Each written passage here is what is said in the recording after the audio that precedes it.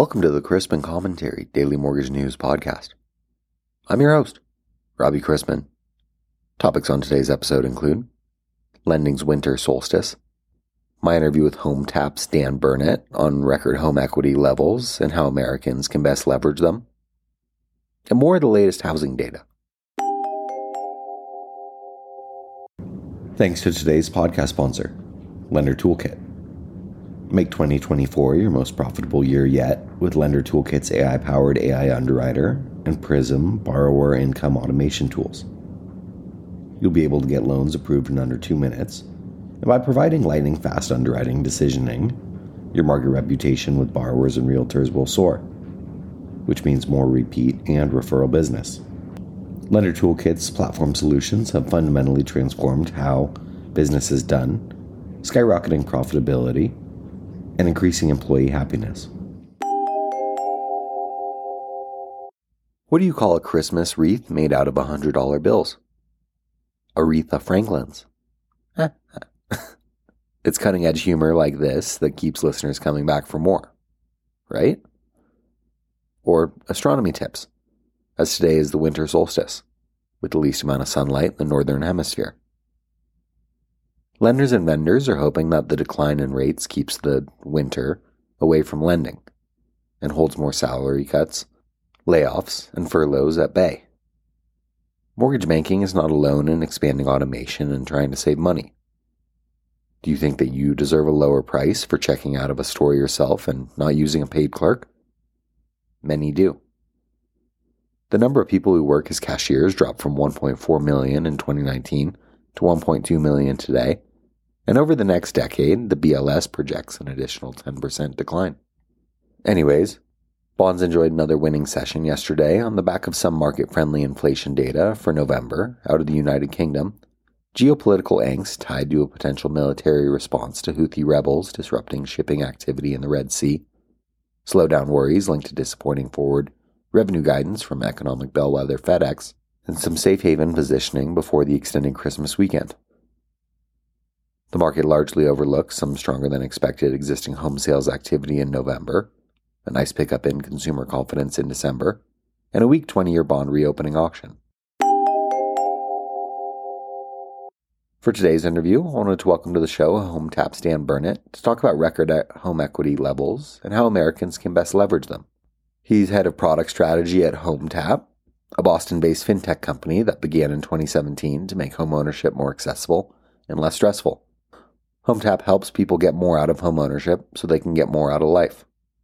That's their words, not mine.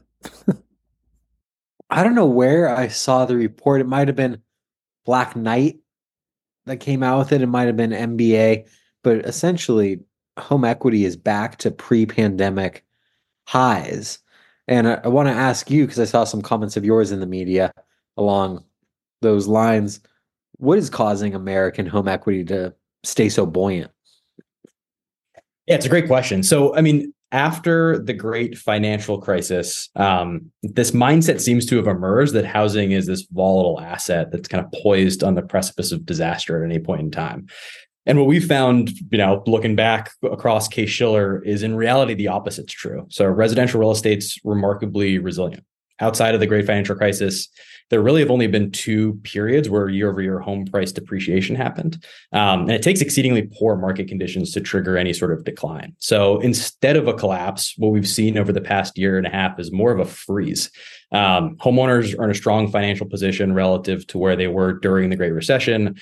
And therefore, they're more capable of protecting their equity and avoiding the kind of credit default events or short sales that really triggered a lot of the losses back in the great financial crisis. And so when you have this combination of strong credit homeowners who are able to be value protective during periods of potential market volatility, you end up having a much more buoyant home equity situation than you'd otherwise expect. So I think the headlines kind of got in the way of the reality of it, which is this is a strong, resilient asset class. And I think that's really proven out over the last couple of years. Certainly is a strong asset class. Going forward, do you expect to see similar strength in home values? Do you see aggregate home equity values remaining near these highs or continuing to tick upward? Yeah, I do. I think the current market conditions don't seem to suggest there's any reason for equity to decline. And in all likelihood, it should probably continue to grow, albeit not at the rate we saw, in the last 4 or 5 years. There was already a pretty significant imbalance between supply and demand heading into the pandemic due to demographics, right? So you had the millennial generation aging into prime home buying years and not enough supply to go around. Then you throw in the recent rate hikes, which only serve to further reduce supply as homeowners sort of opted to keep their current mortgages.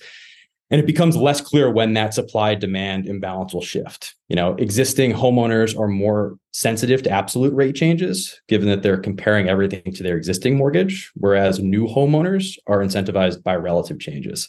So the idea is this will keep the demand side going even after any sort of dramatic change in rates. And as existing homeowners do become more willing to sell and move off their existing low rate mortgages and see themselves become home buyers as well after they've sold their house, that will just only push the demand side even more. So the idea here is there's probably not a massive force that's going to totally tip the scales in the side of supply. And therefore you should see demand stay strong, which should mean at least, relative growth. If not significant growth over the next 5-10 years going forward. Yeah, certainly there's a component of home values and the buoyancy there being driven by people not wanting to sell. So, when people are locked into these low interest rates, they don't necessarily want to sell. Home equity is high. It kind of leads naturally to, hey, there's got to be ways that this home equity can be tapped into without necessarily selling the house. And a lot of people are reluctant to tap into home equity. Second lien is kind of a scary sounding thing. But can you explain some of the advantages of tapping into home equity? Yeah, absolutely. I mean, going back to that first point, right? Ever since the great financial crisis, there's certainly a lot of boogeymen who have been sort of started to infiltrate the space. And second lien is just another one of those buzzwords. But I think the reality of it is for almost every American who owns a home, their house is their most significant asset. Most homeowners are going to contribute a majority of their savings to fund their down payment. And as we discussed earlier, home price appreciation has been remarkably consistent over the last 50 plus years. So as a result, you find this phenomenon that we at Hometap refer to as being house rich, cash poor. While your property is a fantastic financial asset, the lack of liquidity prevents it from being a helpful financial instrument. So home equity access products like home equity investments that we provide at Hometap provide an avenue for homeowners to access the cash necessary to fund the needs of everyday life.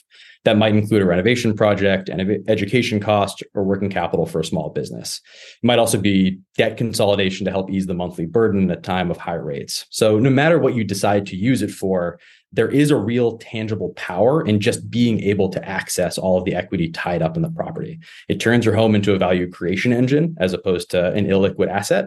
And it makes it applicable across every corner of your life. And I really do think that that's something that folks are going to be focusing more and more on, as selling, might not be the most attractive thing given the rate environment. And this allows for a different opportunity to use your cash in a way that, allows you to fund your everyday needs. Well, you kind of started down the path with some of Hometap's offerings, but when it comes to tapping into home equity, can you walk listeners here through kind of the various products that exist out there that can tap into your home to create liquidity? Yeah, of course. So I think of it as historically the three ways that someone could access equity were cash out refinances, home equity loans, and home equity lines of credit. And each of those sort of represent a slight variation on your traditional first lien mortgage, ranging anywhere from really more of the same. When you think about cash out refinances, you're just taking on additional capital above and beyond what your existing mortgage was in order to pull out that capital, to getting something that allows for slight more flexibility and variation vis-a-vis home equity lines of credit. In every case, though, for these three options, the key issue was that you're taking on a monthly debt burden in exchange for access to your capital now. And so for a smaller portion of the population, you start to see other alternatives that weren't contract pay start to emerge. Best example there is a reverse mortgage. So this is a step from further traditional debt insofar as there's no current pay component, but you're still accruing interest over time, no matter the equity available in your home. And so because of the deferred payments that you're making, it allows you to avoid shrinking your available income, but then the concern becomes negative equity. So it's a situation where you collect so much deferred interest over time that you owe more than what's actually available in your property itself. So home equity investments, obviously near and dear to my heart here at Hometap, it's tried to sort of solve for both, right? How do you remove the burden of monthly payments and also provide a sort of fixed, clear ownership stake in a home where the homeowner doesn't have to worry about, the scourge of negative equity. And so home equity investments approach this differently in terms of how we try and create liquidity. Rather than making consumers trade on current cash flow for access to capital, home equity investments see homeowners take on a partner in the long-term appreciation of their property. We invest in the property itself, providing capital in exchange for a fixed percentage stake in the home, which means no monthly payments, and then protecting the homeowner from the growing stress of that deferred interest eating away at their equity value over time. So really, again, three flavors. You have sort of flavors of traditional debt, cash out refinances, home equity loans, home equity lines of credit. You have sort of these non-contract paid deferral products in reverse mortgages. And then you have home equity investments, which are kind of a new way of looking at the world. Again, trying to avoid that monthly cash flow concern while still providing that liquidity to the homeowners.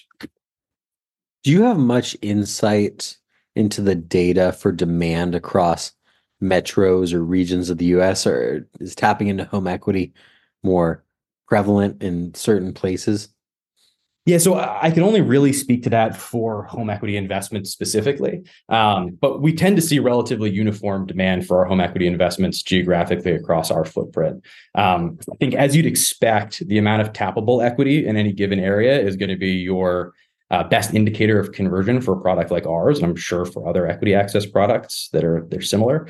What I would say is when you work at a growing company like ours, it's always interesting to find out how the market kind of evolves around your offering as new customers interact with it, and kind of tailor it to their given needs. And what I will say is, an emerging asset class like home equity investments, what's been remarkable to see is just how broad of a profile that's turned out to be. So again, I think I walked through a few of what the use cases we've seen folks turn to, but we see people using this in lieu of a mortgage altogether. So first lien use cases, we see folks using this as an opportunity to diversify assets, fund future property portfolio growth. So again, it's kind of a non-answer to what you asked in terms of geography, because it is very uniform. But I think what we'd say is broadly, there's been, a lot of folks who are turning to home equity access products broadly and home equity investments generally to kind of fund this gap that exists in this high interest rate environment. Well, I don't want to put the cart too much before the horse here, because before people can tap into home equity that they built, they need to actually have a home. And a big issue right now in America is a lack of affordability, especially for first-time home buyers. And so let's back up slightly here. And I want to ask you how barriers to first-time home ownership and kind of challenges to the ever-increasing cost of living, it seems like, everything's just getting more expensive. How can these be reduced? Yeah, it's a difficult question to answer. It's one we've spent a lot of time at Hometap thinking about. I think everyone's trying to find some way to address this. The reality is there's a real affordability crisis in housing across the market. And the rate-induced freeze that we're seeing now is only exacerbating it further, right? This existed before the rate hikes, and it's only sort of starting to get worse. I think at the end of the day, there's going to be some need of a combination of targeted government intervention along with private market innovation in order to work our way out of this. So to that first point, the government at both the state and the federal level needs to make it easier for first-time home buyers to enter the market. This can be either helped at the macro level with rate cuts in the near future. Obviously, we've seen hikes, but seeing some reduction over time is just going to naturally help people be able to make those monthly payments. It also needs to be helped at the state level through affordability programs. So I know places like my home state here in Massachusetts have the Mass Housing Down Payment Assistance Program. In California, they have the Dream for All program, which actually looks a lot like a home equity investment in the way that they're sharing appreciation with the homeowner. And they're both good examples of where the public sector is starting to lean in. So I think there needs to be some sort of public sector support. And then on the private side, we've already started to see a bevy of new business models emerge over the last, call it half decade, ranging anywhere from rent to own to shared appreciation. I know Hometap has looked into potentially entering this market, and I'm sure plenty of folks have. I think the key is finding a way to align capital with the goal of home ownership. So historically, the focus for institutional investors has been to reap the benefits of ownership themselves, and in exchange provide consumers with the benefits of shelter at low rent, right? Which is a thoughtful way of approaching this. It certainly solves a problem. Good example here is single family rentals as sort of the stand-up case for that, right? It's owned by the institution, but you're driving down rent costs for individuals. As we know, though, homeownership is one of the tried and true avenues to wealth creation. And so public pressure over time, as well as the creation of ESG programs at large institutions, are starting to refocus the capital markets on solving home ownership rather than just the shelter question. And so I think along with the government intervention, it's also finding market ways where we can reward the refocus of institutional capital so that they create incentives for all parties to reduce the cost of capital for new home ownership. Right? You compare those two things together and think of some sort of GSC initiative that's funding private avenues to allow for home ownership and reducing that cost of capital. I think that's going to go a long way. I'm going to kind of put you on the spot here before I let you go. Do you know of any new tech products kind of in the down payment assistance realm that you can talk about that you feel like are increasing options for aspiring homeowners? Yeah, I mean, I think I sort of touched on this in the last one a little bit, but I'd say there's sort of two emerging down payment assistant options that are starting to kind of pop up recently. One of them is actually not that new, but is starting to kind of rear its head again, which is a share appreciation model. And there's also the rent to own model. So for the latter, rent to own, it's relatively self-explanatory. You're seeing aspiring homeowners choose a property along with a sponsor company, purchase that home with a small down payment contribution, and then pay rent plus a premium to acquire equity over time. They also have the option to purchase the home outright within certain conditions. So it kind of de-risks the down payment process, removes some of the sort of upfront costs there, but it is expensive on an ongoing basis, given that you're paying rent plus that premium. The other way to tackle it is the shared appreciation market, which isn't, again, dissimilar from home equity investments writ large. Here, the consumer is using a second lien investment to defray some of the down payment. So think of it as you want that 80% senior mortgage, but instead of putting 20% down, you put 10% down, and then you have a shared appreciation provider come in with the other 10%. And in exchange, they're getting some percentage of appreciation at a multiple of that 10% in order to make up for those costs. So the benefit to the homeowner is they maintain, an 80% LTV. They avoid PMI. So it really does make a difference when you compare that to what a 90% mortgage might look like. And they're getting most of the benefit of appreciation rather than having to sort of absorb larger monthly payments. And I think what's actually interesting about the latter on the shared appreciation side is that seems like a novel concept, but it had been around, I think it's 2-3 decades ago. Back in the UK, there was a shared appreciation mortgage program, much larger mortgages. And I think the issue that arose there was the lack of creation of a sort of viable, robust secondary market. So sort of going to my last answer there to your previous question as well, I do think this is somewhere where if you can get government intervention or you can start to build a bigger secondary capital market for some of this, that can really help drive down the cost of capital for these solutions. And I think there's a lot of benefit in creating more homeowners. I'm with you there. I think that's a very thoughtful response, and I'm optimistic about where we're headed and what the future looks like when it comes to more affordable housing and getting more people starting to build equity and build wealth. So, Dan, I really appreciated this.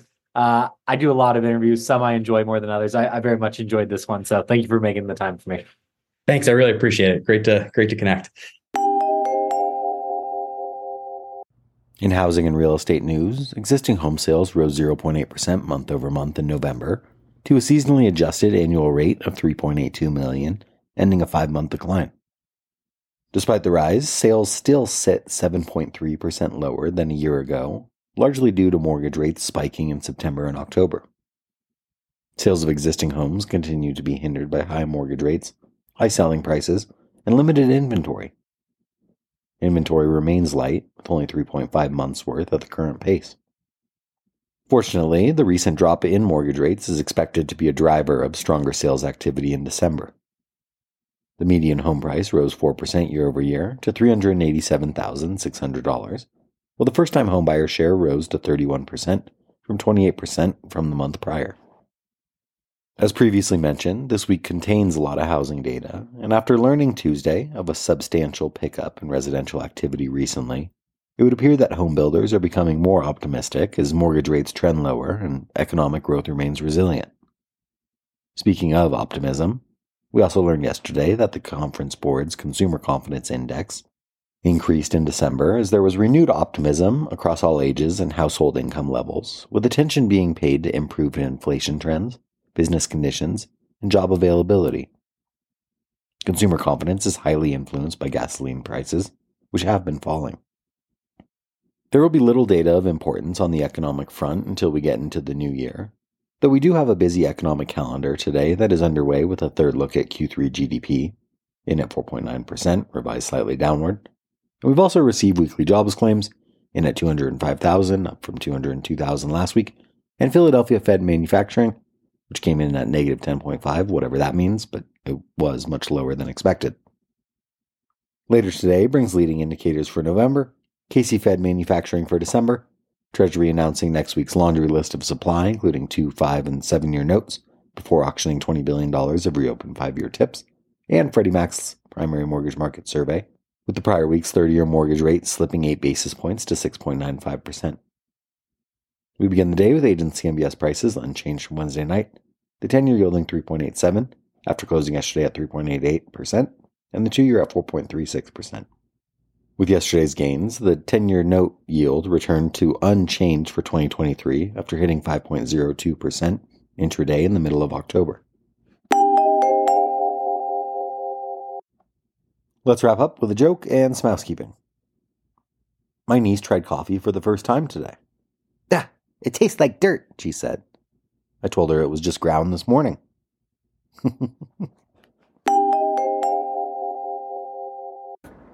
Thanks again to today's podcast sponsor, Lender Toolkit, and its AI-powered AI Underwriter and Prism Borrower Income Automation tools. Get loans approved in under 2 minutes. By providing lightning-fast underwriting decisions, your market reputation with borrowers and realtors will soar. If you have any questions about the podcast or sponsoring opportunities, send me an email at robbie@robchrisman.com. Visit robchrisman.com for more information on our industry partners, access to archived commentaries, and how to subscribe to the daily mortgage news and commentary. To listen to or download past episodes of this podcast, search Mortgage News on any platform you get your podcasts from.